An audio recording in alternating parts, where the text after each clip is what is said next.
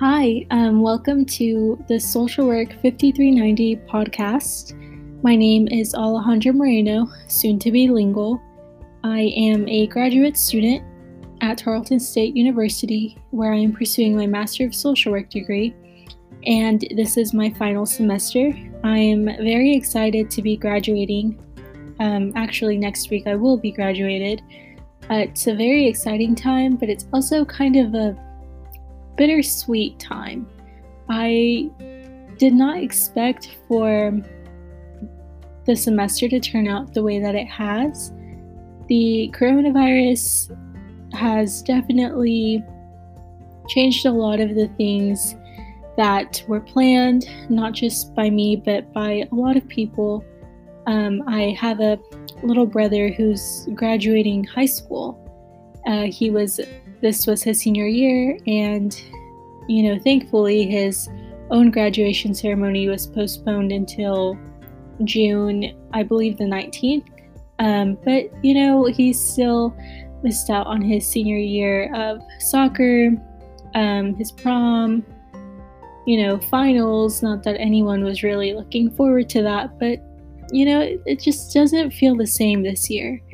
I know I'm not the only one that feels that way, and I know I'm not the only one affected by the coronavirus, but it has definitely kind of shifted my perspective on things.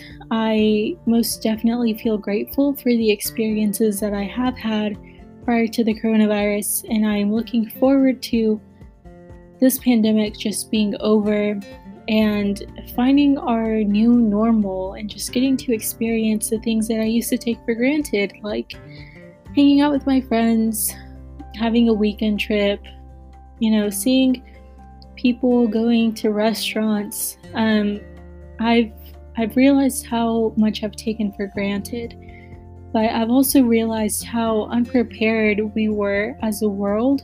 It's not just the United States being affected by this pandemic, it's a global pandemic, and it's scary to see how we kind of just were so taken aback for a second. We all just panicked. I mean, there was no toilet paper in the stores, no hand sanitizer, soap.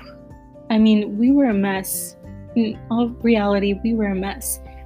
And one area that a lot of people don't really think about are the social services. I mean, I know mental health is something that the younger population is very open about.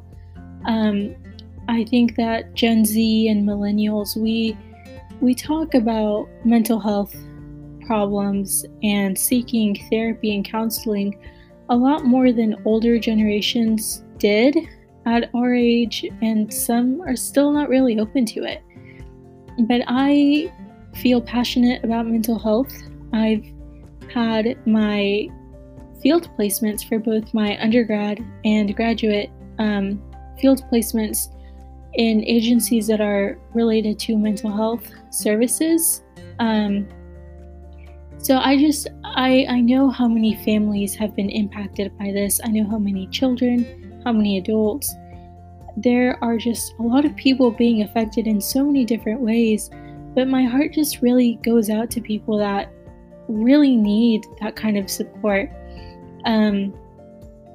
Zoom, I mean, as soon as the coronavirus hit America, it seemed like Zoom started to make a big profit off of this, and that's great for them, but it sucks for everyone else, honestly.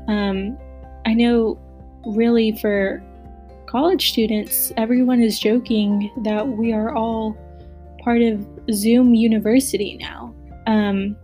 But as funny as it can be, or as much as we joke about it, it really is hard to take away that human interaction and socializing, because some people really depend on that for their own mental health. And so I just started thinking about different kind of like social work roles and counseling, all of that. It can't just be put on hold, because people need it, people rely on it. And so I started thinking, what is being done to help these people to continue their services so that we aren't having people go into like mental breakdowns or, go into suicidal ideations. There are so many different cases and individual problems, and my mind just started spiraling because I worry for myself and for other people. I want to help other people. That's why I chose social work. And so I just started kind of researching like what's being said, what are they advising people to do? What's going on right now? I mean, we're all kind of trying to figure it out as we go because naturally we can't plan, we can't be prepared for a pandemic. It kind of just happened out of nowhere, it seems like. So that being said, today is May 2nd. It is 7:04 p.m. and Texas has officially lifted some restrictions. I am currently residing in West Texas. Sorry, I just moved, so I'm still getting used to that.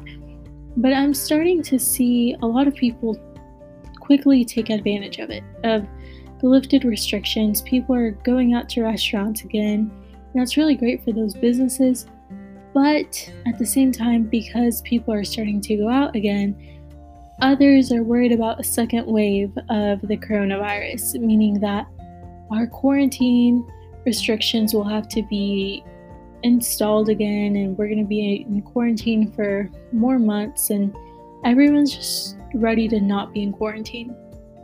So that's going on right now, and we will see how that goes. Hopefully there isn't a big wave of coronavirus again. I really just hope that's not the case. I'm ready to go back to what is going to be considered our normal. I mean, I don't think that we can go back to normal. We'll have to find a new version of that. So like I said, I feel very passionate about mental health, just because I know how many people are affected by it, and I know that there are different degrees to the severity of mental health issues among different ages of people. And so obviously, like, telehealth is something that's kind of been adopted as a result of the coronavirus, not just through mental health places. I mean, like I said, we're all joking about being part of Zoom University. This is currently our new normal, honestly.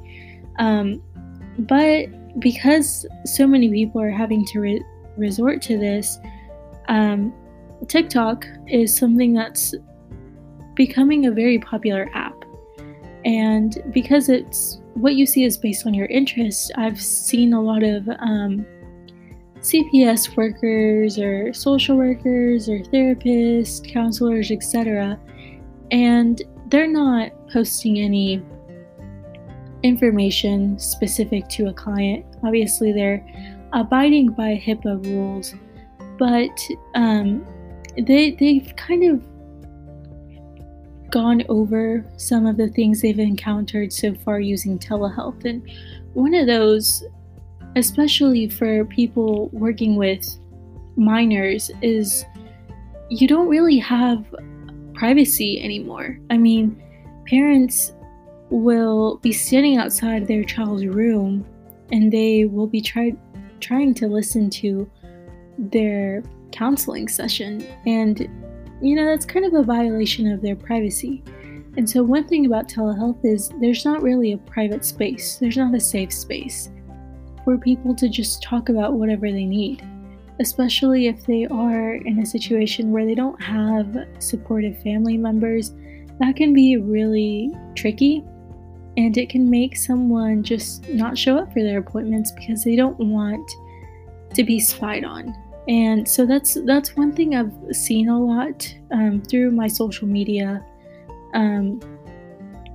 I started a new position, and the agency that I work for, I'm currently shadowing a CPS worker.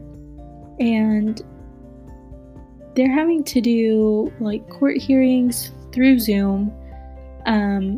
They are doing some visits, like parent and child visits, through FaceTime or Zoom, and they're doing like home visits through a virtual platform. And I personally feel that's a little bit concerning, just because, for example, a home visit, things can be hidden more easily. And so I feel kind of hesitant to continue to use that. Of course, I also understand the agency wants to protect the health of their workers as well as the families that are involved. So it's just a very awkward line to try and balance, or it's just concerning. And it's also understandable that they are taking the precautions that they deem necessary. And it's great that people are still trying to meet with their clients, because naturally, because of the pandemic and the stress that it causes, some people can be spiraling right now in one way or in another. And so, for example, like the CDC, Centers for Disease Control and Prevention, they've provided suggestions on ways to cope with the stress. That includes taking breaks from watching, reading, or listening to news stories, including social media. They report that hearing about the pandemic repeatedly can be upsetting, which is right. I mean, you have to be careful about the media that you follow, and just make sure that whatever you are reading or listening to is accurate. I know in the beginning, a lot of people were arguing about whether you should listen to the news or not, because the news reporters were saying one thing and the doctors were trying to say another. It mostly revolved around the severity of the coronavirus and how seriously we should be taking it, and versus whether we should panic versus not panic. So yeah, that's one area where you should really be careful in. The next suggestion from the CDC is to take care of your body, and that can look like taking deep breaths, like breathing exercises, stretching, eating healthy, well-balanced meals, trying to exercise regularly, obviously like inside your home or going on a walk, but making sure, you are still abiding by the quarantine rules of keeping 6 feet among other people, getting plenty of sleep, and the CDC also suggests avoiding alcohol and drug use. They suggest making time to unwind, trying to do some other activities that you enjoy to just keep your regular schedule as normal as you can, and most importantly, stay in touch with people, connect with others, talk with people that you trust about concerns and how you're feeling, just to make sure that you do have some source of support during this time.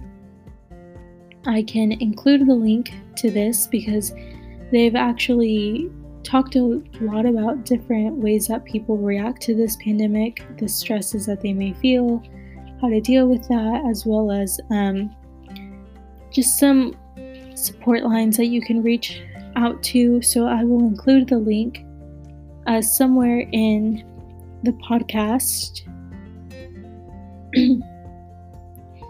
The National Institute of Mental Health also did a similar